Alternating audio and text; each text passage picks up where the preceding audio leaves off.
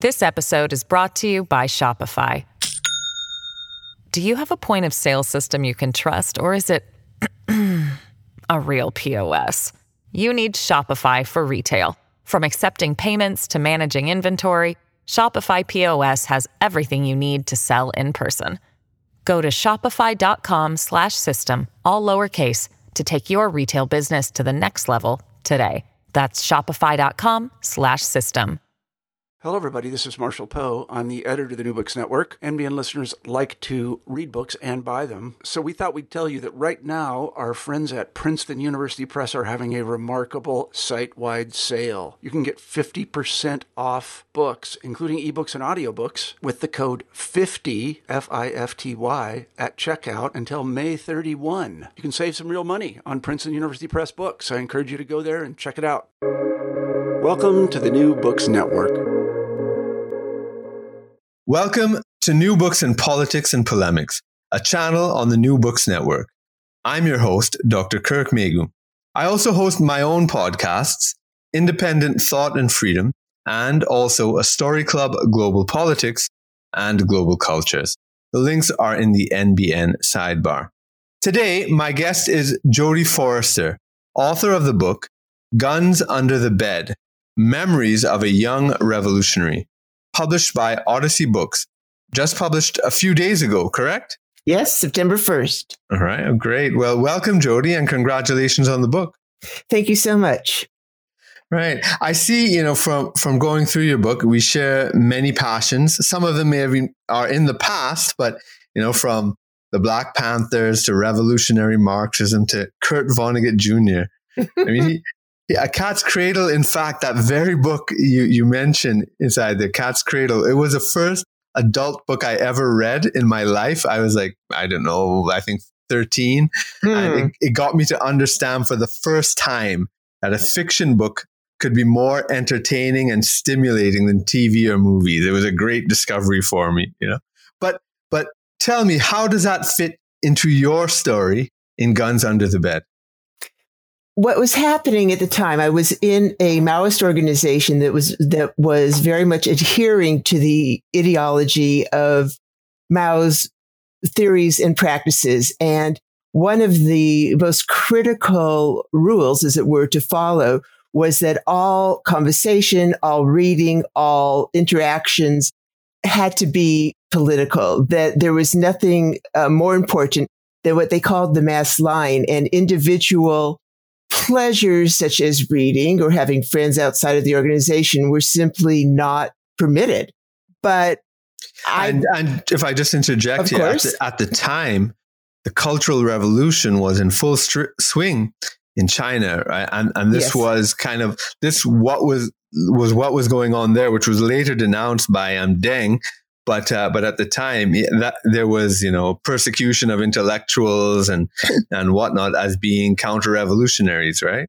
Oh, yeah, exactly. And so if my organization, my collective knew that I'm a longtime reader of novels and fiction of all sorts and very much disapproves. So I, rather than standing up because, I was 17, 18 years old, I just snuck them. I would read them when nobody knew I was, because no matter what my commitment was to the ideology, I couldn't give them up.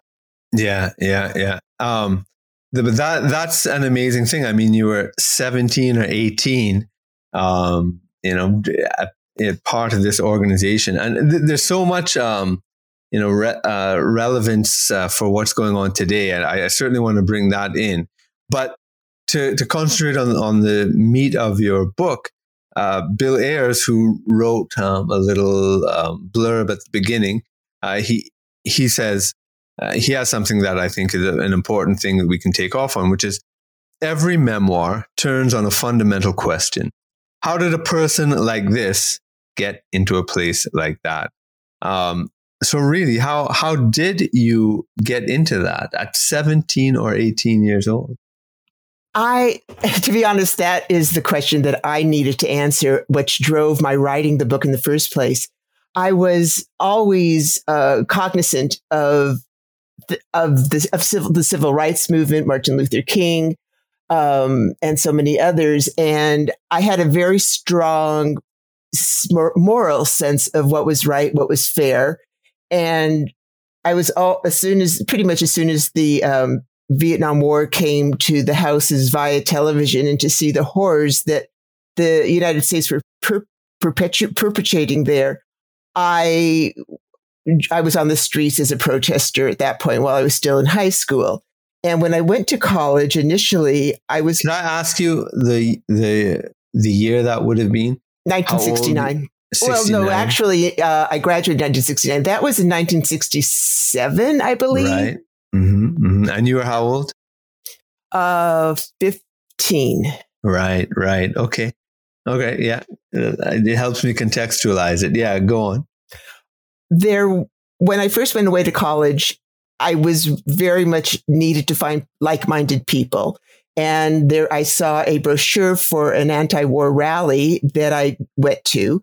And there were many speakers, but there was one speaker in particular that held my attention. He talked about the necessity of essentially overthrowing capitalism and imperialism. And for me, that was a huge revelation, because previously we could do this and we knew we could do that. But here was like a singular path that, once committed to, could actually make a difference in the world. And I was enthralled and found out more about it. He was a member of the organization called Revolutionary Union. And over time, I saw that was where I wanted to be as well. Oh, that's so you just sort of went and volunteered yourself to it, did you? Not volunteered. I was really just in the audience. It wasn't really an audience. We were just standing around on the quad. But I was very intrigued, and I went to speak further with that speaker. And the way to get into the organization is you really had to be educated to a point of knowledge of Marxist-Leninism. And one doesn't just volunteer in the organization. One has to be recruited.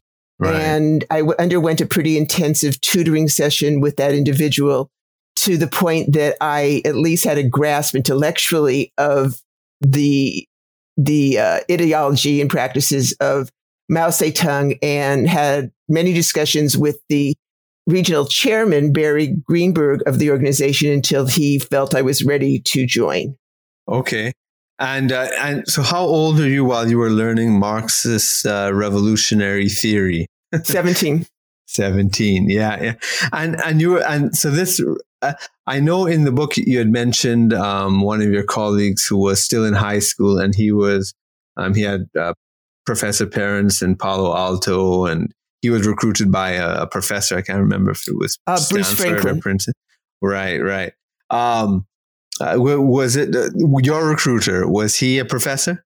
Oh, no. He was just another freshman, but he had also been in Palo Alto. The organization's seeds began in Palo Alto under the auspices of Dr. Franklin and a few other people. So Joe, his name is, he came to San Jose with the intent of expanding membership of the Revolutionary Union. Yeah, that's it. I'll tell you, it's very, very interesting for me, because when I was around 15 years old myself, and I was born in 68, so in the 80s when I was in high school, there was a kind of activism coming up then, with you had this big Band-Aid and Live Aid, the Ethiopian crisis, but then later you had things like Amnesty International, and that kind of captured people's imaginations widely in a popular way. But then in my school, there were these radical liberation theologians. I went to a Catholic school, and they introduced me to all this sort of FMLN going on in El Salvador, and then the history of the civil rights movement, and the stuff you went through, right? And so we kind of idolized all that kind of stuff you guys did. And I remember I was also like 15 years old, joining in my first protest, and on a corner, it was some nuclear arms issue. We were protesting. There was a plant nearby, and so we were drawn in. And I was sort of enthralled, by all that stuff, and discovering a whole new world. And I myself, got involved even an anarchist organization where I was. And so, but we looked to you guys, what you were doing in the 60s, with this kind of admiration. And I mean, I never got in anything violent like you were talking about. I don't know. You start off the book talking about not really a violent incident, but something that could have turned violent. I mean, you guys had your guns, you were pointing it at the door, anticipating, quite mistakenly, that a policeman would enter your room. Was that the most sort of traumatic or most violent or potentially violent incident you got yourself involved in? It was the most potentially violent, because if they had come in as we anticipated, there would have been a shootout. And who knows who would have survived that. However, there were also street marches where windows were being broken. And I also describe in my book the most violent activity that I participated in was when Richard Nixon came to San Jose on some kind of run to gather support for his reelection. And there were thousands and thousands of people waiting outside for him because he had just created this huge layoff of engineers primarily. And so a lot of very angry people were there. There were rocks being thrown. There was a convoy of limousines. He was in the last, he famously stood up on the hood of his car and flashed two fingers in what could have been, in the United States, that means peace. Yeah. Whereas, in Britain, it means something much more. Yeah. So that infuriated the crowd even more. And there was a construction site right behind where we were, and people were gathering bits of concrete to throw at the limos. And I turned out to be right next to his limousine. I mean, he was literally arm's length away, and somebody put a rock in my hand. And it took me a minute, but I was so angry. We were all so angry that I just started banging it against his window. I could see his face through it. My own face was reflected in it, and I just banged and banged and banged. The window was splintering, and then then the convoy began moving. And as I say in the book, my hand, I didn't even realize how bloody it had gotten. Yeah. So that was the most overt violence. I was with people, my comrades were throwing rocks at windows as we marched, but I just I tried, but I didn't have really the arm strength to make a difference. So I didn't actually do that. Yeah. Have you seen, have you seen the viral clip of some protesters shouting at a woman? I think it was in Washington, just having a meal and crowding around her and telling her white silence is violence. And it was this kind of mob activity. Have you seen that viral clip? I have not. This is something that was recently broadcast? Yes. I think last week. Okay. Because I wanted to know how familiar that would have felt to you, because it did seem like, it was obviously, some mass hysteria, and that's going on throughout the country. I mean, with all this stuff that we're seeing, the riots and tearing down of statues and all these sort of protests and counter protests, how does that strike you, given your experience?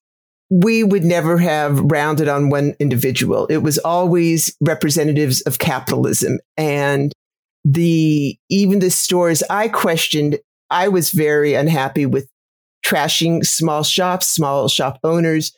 But it was made clear to me, and I have to say, I had trouble with this, but that they were representative of capitalism. And on any level, anybody participating in the capitalist system was the enemy.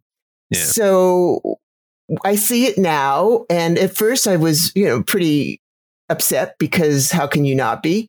But ultimately, I understand it. I understand that what is a store, what is a department store, what is a police station compared to 400 years of severe malignant intent towards people of color. And exactly, as I said, I don't really condone it. But also the reality is it was a very small percentage of people. And many of them were people who were just taking advantage of all these goods being available. Yeah. But as I said, I do understand it, particularly coming from people of color. Now, let me ask, how long were you involved in the RU? 3.5 years. 3.5 years, right? And so what type of activity were you involved in the group? Mostly there were study groups. There were strategizing. There were demonstrations that we initiated and led. I was often the person that was holding the megaphone saying, "Let's go," because I was really good at riling people up. Yeah. But a lot of the majority actually of our work was education, was trying to let people know what was going on and who the oppressors were. Right. So like in terms of like other groups like, the Weather Underground, for example, and the Black Panthers, so did you have any relations with them at all? The Black Panthers, we actually tried to bring under the umbrella of the Revolutionary Union. Some of them were interested, but mostly they really didn't want to join a white hierarchical organization. They had their own agenda, but we did work in tandem with them. We shared the podium, the platform for speeches. The Weather Underground were a completely different organization. We knew about them, but they were based in Chicago and back east, and we were on the West Coast, so there was really no overlapping. They were thought to be without ideology. I mean, the majority of the Weather Underground were college graduates who came from a pretty comfortable middle-class background, all white, and we didn't really, frankly, approve of their tactics. That said, there was appreciation. I mean, I remember thinking, wow, that's amazing. That's really cool what they're doing.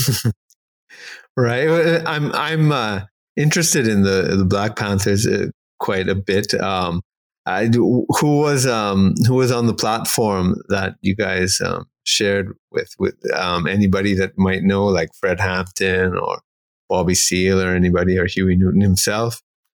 Bobby Seale, Huey Newton, Erica Huggins, and Eldridge Cleaver are the names that, and we met. I knew who they were. They knew who I was, not intimately, but we did have a relationship.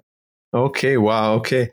And so from the way you described the group, did you have ties to either, the Communist Party of the USA or the Soviet Union, or I don't know if the PRC had any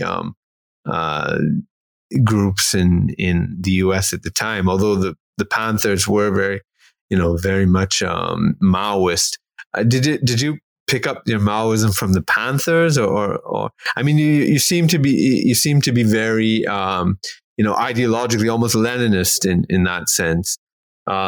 So did you have these sort of international links? No, I don't think so. Our main links were to China. The CP, Russia, were considered revisionists, meaning, so we pretty much disdained Russia's version of communism.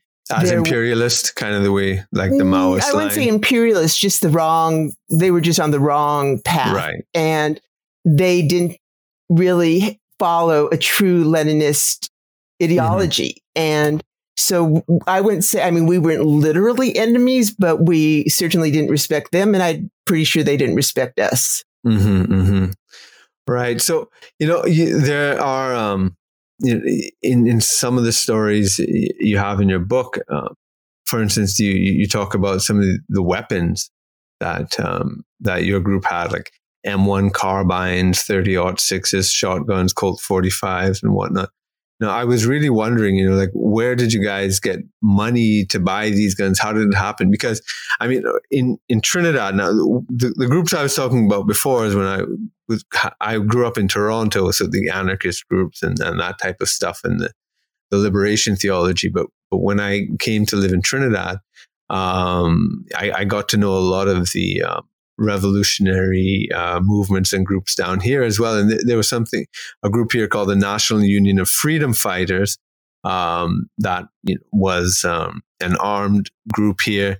And they would sometimes do, bank robberies. They would hide out in the hills. And they were also like, the sons and daughters of young, privileged Black people in the in Trinidad and Tobago, from the elite, but they, had gone off there. And I know, some college professors and stuff, some university professors who helped them get their supplies, get their, probably weapons as well, money for weapons and stuff like that. So there was those kind of linkages.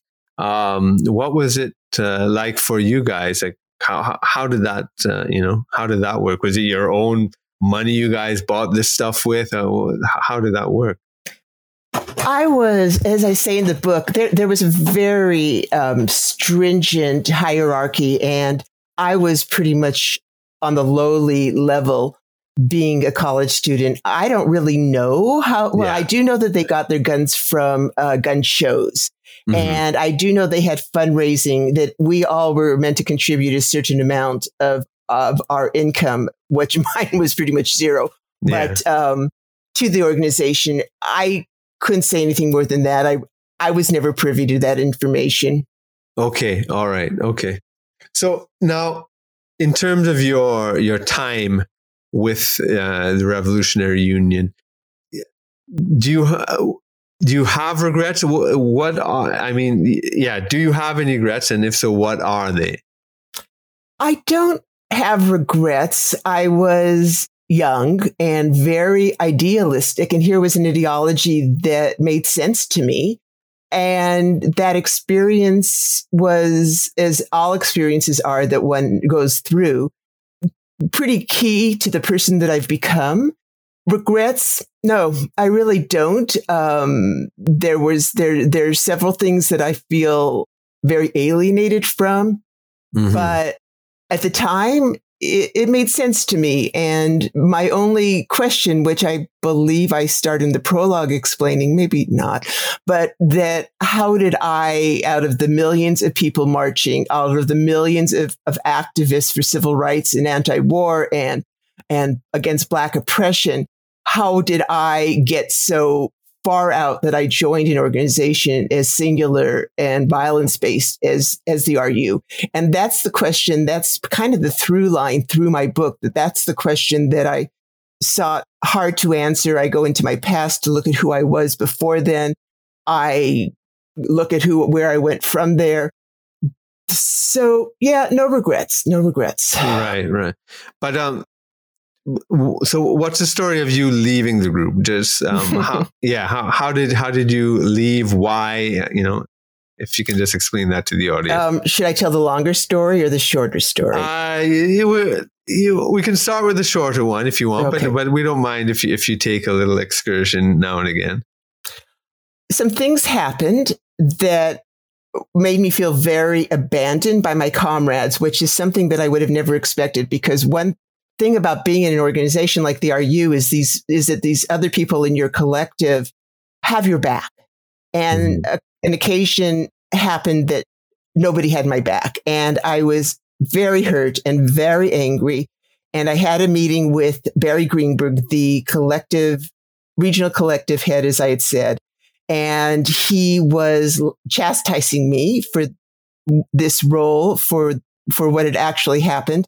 And that wasn't how I saw it. I was beat up by four three, maybe young Latinos, teenagers who thought that I was gay. And his response was that how could I not be sympathetic to an oppressed community who, by their religion and by their experiences, were anti-gay. And I was just outraged because it wasn't as if I had initiated the violence. And I said, I was abandoned. This happened. Nobody came to me. Nobody inquired how I was. And I went to see him the next day, and he was, like I said, chastising me. And I just blew up at him. I felt like, as I said, so betrayed. And I just stood up and said, I quit, which shocked him and shocked me. But I felt so violated, and I walked out, and that was the end of my being a member of the Revolutionary Union. Right. So now, I mean, it's interesting. Your commitment was to this wider social revolution, global revolution, really, probably, yes. The Maoism, and when you left for those personal reasons, ideologically, did you also abandon the ideology, or how did you reconcile that ideology? I had already been on the fence about a couple of things that were critical to being a member of the Revolutionary Union. They were two things. One, the guns, because deep down in my heart, I was not a violent person or a proponent of violence. And the casualness, or the seemingly casual attitude towards the guns, was never something I was comfortable with. Then there was I was discouraged from maintaining friendships that went back to pretty much to my early adolescence and even childhood, because those people were not revolutionaries. And I was pretty much like reading the novels, maintaining those friendships secretly.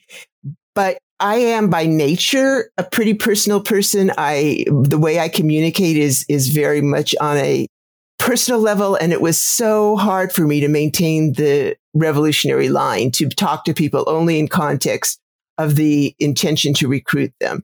So those things had been brewing for quite a while. And in my explosion, I think that those things were part of what precipitated my leaving. Right. A lot of these groups, even from reading your book and from my own experiences with them, they share so much of the traits of a cult, like a religious cult. And just like the thing, you're supposed to cut off your relationships with your family or friends or people who are not all interaction has to be for recruitment and ideological reasons. Do you also agree that that there's a sort of definitely this cultish aspect towards it, and what's your reflections and your experiences of that? When I left the organization, I stumbled a lot because they had defined my relationship with people and the way I thought for so long, and it had gotten so deep in me that it's as if I had to relearn a new language to be able to communicate with people who weren't in the group. And it took a long time. There were certain rites of passage that one goes through in their late adolescence and early 20s that I had not. So I had a lot of catching up to do. I still remember it was a year later, and I was with a close friend who had always had mixed feelings. Well, not mixed feelings. She'd always been very adamant against the Revolutionary Union and my involvement in it. And we were walking, and I just came out of nowhere. And can I swear on this show? I guess, yeah. I don't know actually what the rules are of swearing, but I guess in context you can do it. Well, what I said to her was "fuck the RU," right. And that's when I began to see that it was a cult. There was, like I said, a very specific hierarchy. It was patriarchal, all men at the top, white men at the top. There were a couple of women, but they were wives of the elite in the organization. And, by the definition of brainwashing, I do concur that was happening. And even the way when I left, I kept my involvement with the organization a secret for many, many years, because what was truly driven into me is the importance of the security, and that we should not talk about the organization in terms of its internal workings, that it was only okay to talk about it in terms of the ideology. And I felt very guilty for leaving. I felt very embarrassed also for having gone so far out. So I didn't talk about it for many, many, many years. Nobody knew. In fact, people who've read the book, who are old friends, have been writing, I had no idea. I did not know that this is something you had done. I thought I knew everything about you. It's been very interesting to hear those responses. This episode is brought to you by Shopify. Do you have a point of sale system you can trust, or is it a real POS? You need Shopify for retail. From accepting payments to managing inventory, Shopify POS has everything you need to sell in person. Go to shopify.com/system, all lowercase, to take your retail business to the next level today. That's shopify.com/system. Yeah. So it's interesting. Your friend that sort of sparked this epiphany and this sort of breaking through for you. Was she political in any way at all, or was she just apolitical? She was apolitical in terms of not being an activist, but she was political minded, in terms of civil rights and fairness at large. But the thing that she said when I said that is, Jody, I've been waiting for a year to hear you say that. She was so happy. Right. She was just so happy by that revelation. Yeah. I mean, I find a lot, from these groups and involvement that a lot of the times, like when you see some of these violent explosions and whatnot, it's, they say it's for, the overthrow of capitalism or whatnot, but you look in their eyes and you see they're angry with their father, or there's some sort of family drama there, it's something very personal psychologically that they're trying to work out, and the ideology becomes a sort of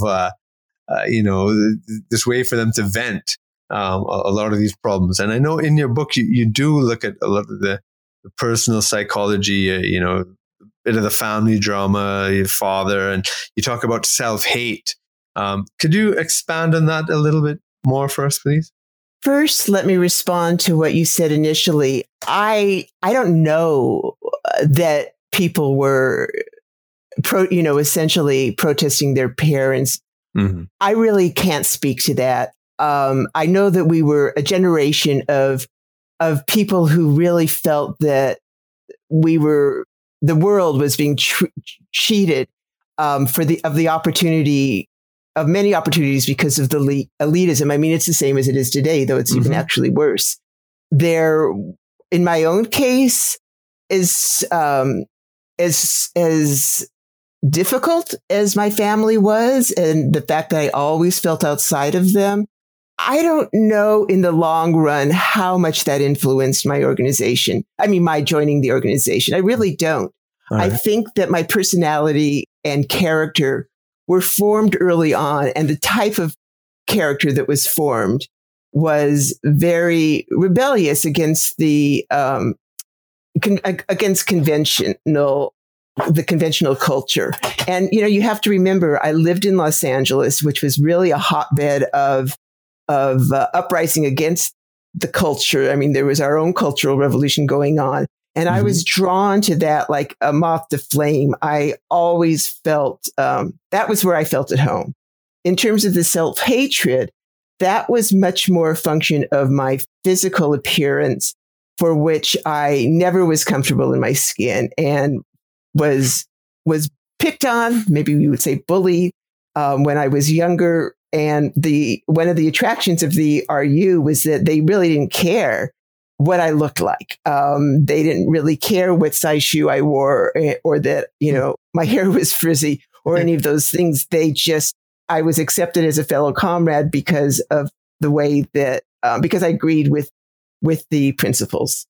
Does that answer your question? Yeah, I think that is very interesting. And yeah, and I think that, that's very true, so, with a lot of those movements, because they have a critique of what the, of normal society, if you want to put it that way. So a lot of people who might feel awkward, feel accepted inside there. And so that's part of the attraction. And there's certainly, the ideology is part of that. So yeah, that's interesting. There were more than a few people who had been raised in that environment, whose parents were Marxists, who were influenced, who basically came forward to be in our generation of Marxist-Leninists. Right. And your own family, as you mentioned in the book, were not from that tradition, but they were sort of more, liberal Democrats, would you say? Mm-hmm. Yeah. And, we're Jewish, and Jews are, at least then, I don't know, I don't think it's true now anymore, were always more liberal minded than Gentiles. That's just sort of, that's our heritage. Mm-hmm, mm-hmm. Right. And so, their support of, did they know of your activity? Because it's interesting. You mentioned how, one of the guys aiming the guns at the door, anticipating this pig from coming in, was living with his parents. Yeah, I don't know what his situation was, but he was, like I said, he was pretty young, and I don't know what his family thought. My parents eventually knew that I was involved in the anti-war movement, but they did not know that I was a communist. I just never would have shared that with them. They would not have felt good about it. They would not have been happy about it at all. And my father did express concern that I was on the streets marching. And I reassured him that, yes, I was, but I wasn't violent. I wasn't doing anything. I wasn't losing my head is what he was concerned about. Right. They didn't know, and I'm skipping forward to what will happen later in the book, but they did not know until the FBI came to visit them, and told them I was a communist. And this was, pretty much almost before this was after the time that I quit. And, they were pretty, if I was still in the organization, it would have been a different conversation. But as it were, it was just more that they worried about the situation that I might be potentially set up for. Right. Yeah. You mentioned your Jewish heritage and whatnot, and the head of the Revolutionary Union, I believe, also was Jewish, right? And in the whole communist movement, in New York City, in LA, there's a very, among the Trotskyists in particular, there's a very strong Jewish element. And I know a lot of the, Caribbean Marxists and a lot of the third world nationalists, sometimes who studied in New York or whatever, would find themselves, in those organizations, and the ethnic factors to the left-wing movement, to the communist movement are very interesting, like the Garveyites and the communists and the third world nationalists and the Indian nationalists and the among the Jewish people, you had this sort of the Zionists versus the communists for a long time, when we were talking mid-century and from before. These things are actually quite interesting to me. But did your family have any sort of experience? I know I hear a lot of Jewish people saying, there's always some uncle somewhere who was involved in this communist movement somewhere in the back. But did your family have any sort of No, I was the only one. Right. There were none of. My family were all basically in business. My father was an insurance broker. It was a mom pop office. My mom worked with him. my grandparents, my grandfather was a truck driver, and then he owned a couple of trucks for delivery services. Nobody in my family was wealthy. Well, there is a cousin who was, but certainly no, I don't think they really gave any thought to civil rights or the Vietnam War. Eventually, the Vietnam War was broadcast over and over every night in the news. And my father in particular did not support it, but they weren't by nature activists. Right. As far as being Jewish, we were never an observant family. Yeah. My parents, my mother for sure, though not, not in a stand-up kind of way, was a Zionist because they were from a generation where Jews needed a place to gather, and they didn't really think about the fact that the Palestinians were being displaced, which I did. And I, to this day, I am embarrassed by Israel and feel like, they've done so much wrong to the Palestinian people that there are a lot of Jews that feel that way, actually, but more don't. Yeah. This is, let me talk about this issue a little bit more. This idea of intersectionality. You're aware of that issue, that notion? Well, I do know what it means, but in what context are you talking about? Yeah. I just want to explore it a little more because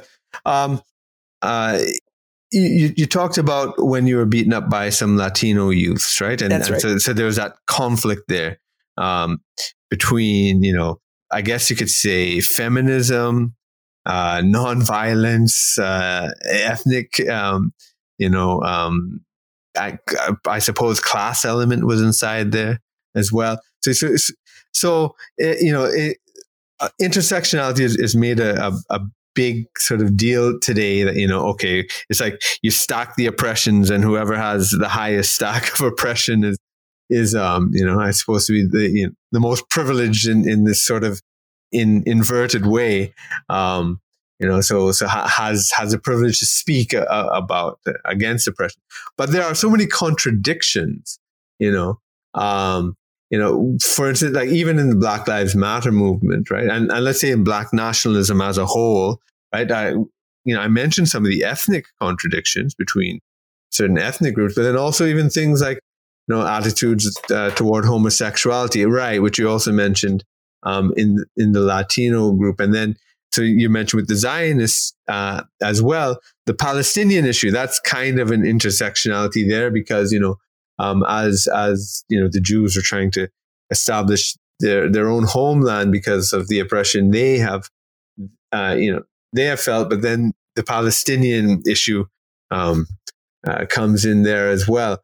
So it seems that a lot of time this way of kind of simply equating groups because they are oppressed, it doesn't work out in reality because they're oppressed in different ways, and each group, internally has its own sort of oppressions, and it sort of seems like a formula for a kind of civil war. And I mean, I can sort of even see it now in the Black Lives Matter movement, the contradictions between, some of the LGBTQ groups and the Black nationalist groups, and then, some of the other groups, and they may soon be warring sort of amongst themselves. And your personal story about how you left, I think, captures some of that. I don't know if you have any reflections you want to make on that both from your own experience and sort of what you're observing now as what's happening around in America. Well, there certainly are contradictions within the group.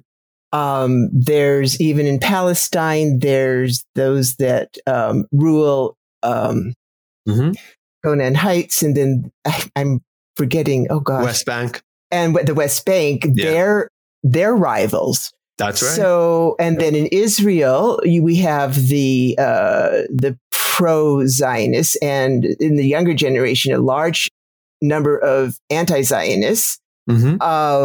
Here, the same thing happens. And within, the Black nationalists, are there still Black nationalists in terms of an organization?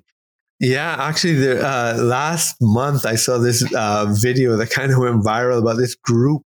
I believe it was in Atlanta, and asking for Texas, and they were marching all like armed, like a kind of a revival of the Black Panthers in a big way. It was really, really interesting. But the Panthers never wanted a state. That was more like the Nation of Islam, and yes, exactly. But these guys were like, the tactics and look of the Panthers, but with the demands of the Nation of Islam.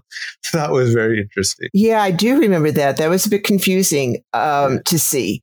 But, I think ultimately there are those that the more charismatic leaders who have risen because of their offering, well, as the RU did for me, because if they're offering a vision of a possibility of a world that raises people above what their day-to-day life is.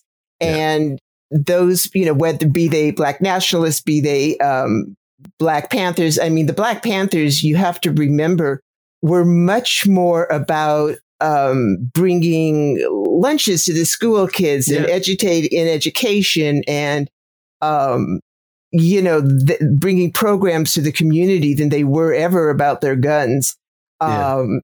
So, there are contradictions within each group ideology. And, because ultimately it comes down to the leaders who are essentially ego driven and not necessarily sensitive to the needs of those whose needs are very strong. Yeah. I mean, in the end, from my own sort of life journey and intellectual journey, but a lot of these ideologies, they have these views of the world with angels and demons, but in the end, we are all, flawed humans.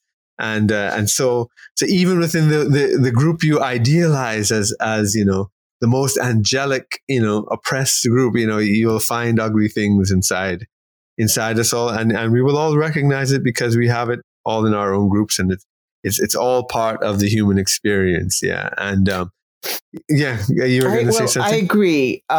That's been my experience as well. Though when I was younger, I very much saw things in terms of black and white. There were good people, there were bad people.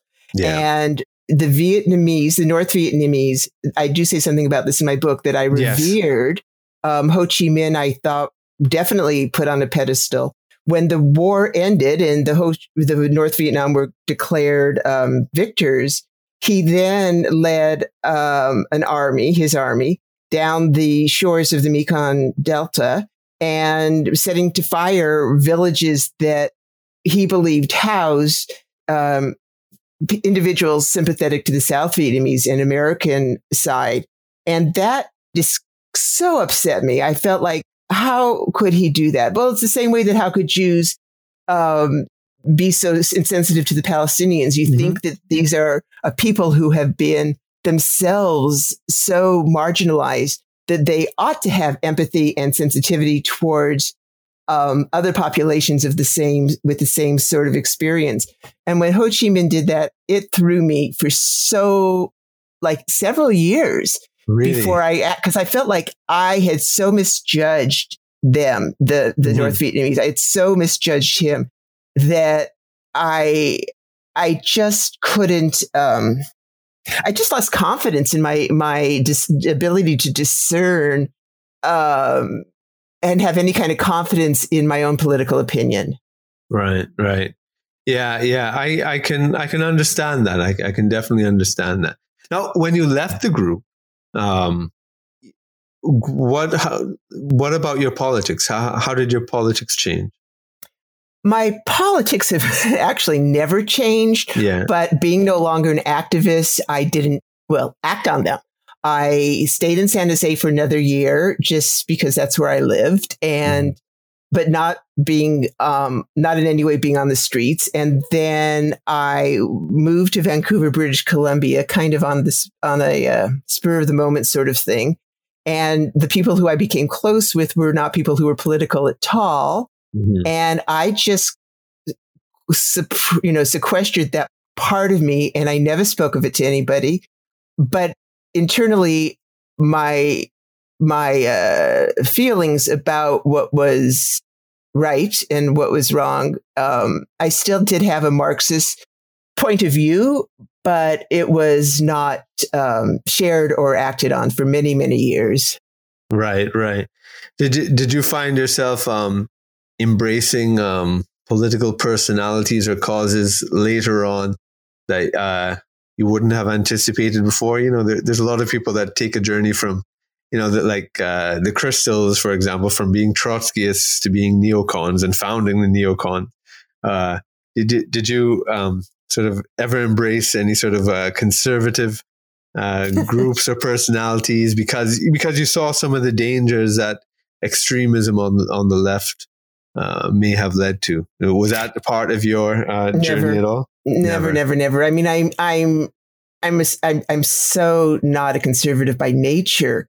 Mm-hmm. And what I also would never embrace was another kind of hierarchy, another kind of organization. I think it was more the closed-mindedness, the singular point of view of the movement that I rejected, but it was really not I was always, even though I was a quiet leftist, I've never not been. And now with everything that's happening, well, it was with Iraq when we invaded Iraq, and that woke me up again. And and then with the women's movement, the Not Me movement, I was back on the streets again for that. Okay. And now with Black Lives Matter, to tell you the truth, I'm not physically well enough to put myself on the street, but one of my daughters, actually both of my daughters, but one in particular has been very active. And honestly, I'm just couldn't be prouder of her. Right. And so this is interesting in terms of the way you've kind of sequestered your life. And I always find this very interesting about, you wonder where all these, radicals from the 60s went to and you find them in very surprising places afterward, and they've kind of hidden that past away, which I always find strange. I don't know if strange is a word, but I wish it would be more openly integrated into their sort of personalities and life history. Because it's surprising that sort of people either in business or in politics or in other establishment places that had these very, very radical pasts. You yourself became a chiropractor, correct? And that's right. And you didn't sort of continue along a political path. And at the beginning of in the preface for your book, when you talk about, I suppose, what motivated you, it's when you found this box of stuff and memorabilia from these years. So is it that your family was totally unaware, or they had just some vague idea? Yeah, what was was it a moment of a personal revelation you have to make to your family as well? What was that like? My husband knew because, as in any close relationship, talking about where we've come from was important. Yeah. I had two-pronged, and I think I mentioned earlier, responses to that time in my mind. One is that, well, most of all, it was, how do you tell people that you were once involved in a violent, so far left organization? Yeah. Because the people that I met were not political. And as a chiropractor, I certainly didn't want my patients and my friends at the time. The only friends who knew were the people who I had been friends with for many years and were witness to that time. My daughters didn't know. Nobody in my family, well, my family is, like a handful of people, but none of them knew. And I was embarrassed. Mm-hmm. I was embarrassed because I, was aware that path was so rarely taken by others that I would meet. And I was embarrassed and I felt guilty because at the very end of the conversation that I had with Barry, where I was leaving, after I said I'm quitting, he said, I always knew you didn't have it in you. You're just you're too petty bourgeois. You never made a good communist. And that was like a knife to my stomach. I felt so guilty because I really wanted to be a good communist and I did work hard at it, but he was right. I have to say he was right. But at the time I was just both the embarrassment and the guilt were the main reasons that I didn't say anything. It wasn't until I was writing the book that I would tell one person and then another person. And then as the responses were not what I expected, like, wow, I don't even want to know you. Instead, like, that's amazing. You did that I began to realize that I had marginalized myself, that nobody else was going to do that. I told my daughters, who by then were, I believe, college age, or at least maybe a little younger, and they were proud of me. So it slowly became, what are you working on? What are you writing? And I tell people, and I was always like, oh, I don't know if I want to say anything. But their responses again were, that was the zeitgeist of the time. We were all so angry. We didn't do what you did, but we applaud where you went. So that was when I began to be open about my involvement. Right. And there's something I just want to jump back to that you mentioned, which was the FBI story with your parents. Could you just share a bit of that with our listeners here?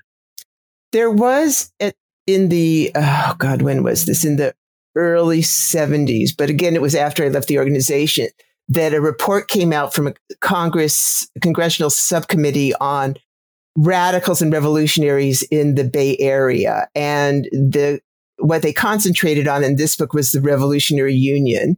And their information came by moles that the FBI had planted in the RU, who gave, all these, gave all of our names up, and little descriptions were put in the book that were, in my case, it said that I was an efficient crowd agitator and an active member of women's liberation.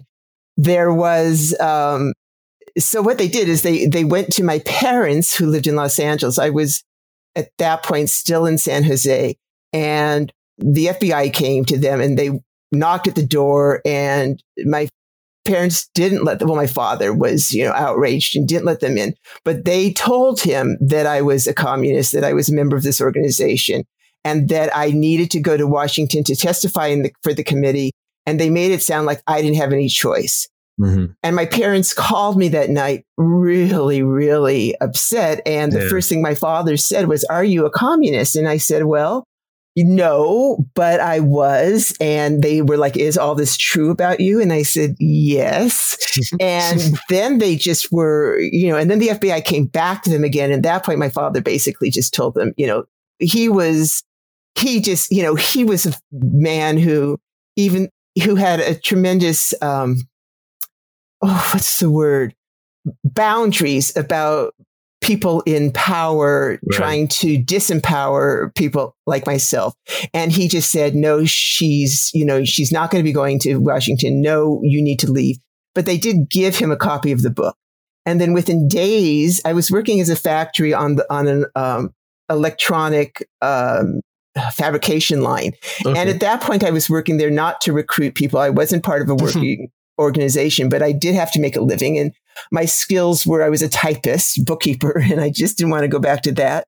So I got a job there, and a year into it, they went to my boss, my supervisor, I should say, and gave him a copy of the book. And then he called me in the next day, and I saw the book. And, you can just tell a government printed book. They always have sort of a pale gray, very poor presentation. And I saw it, and I just sort of sank into my chair, and he turned to the page which had my picture on it and said, "Is that you?" And I was like, "Yeah, it is me." And he asked the same question as my parents: "Are you still part of this organization? I don't see any sign of organizing in your day-to-day work." And I said, no, I'm not part of it. And no, I was not there to organize.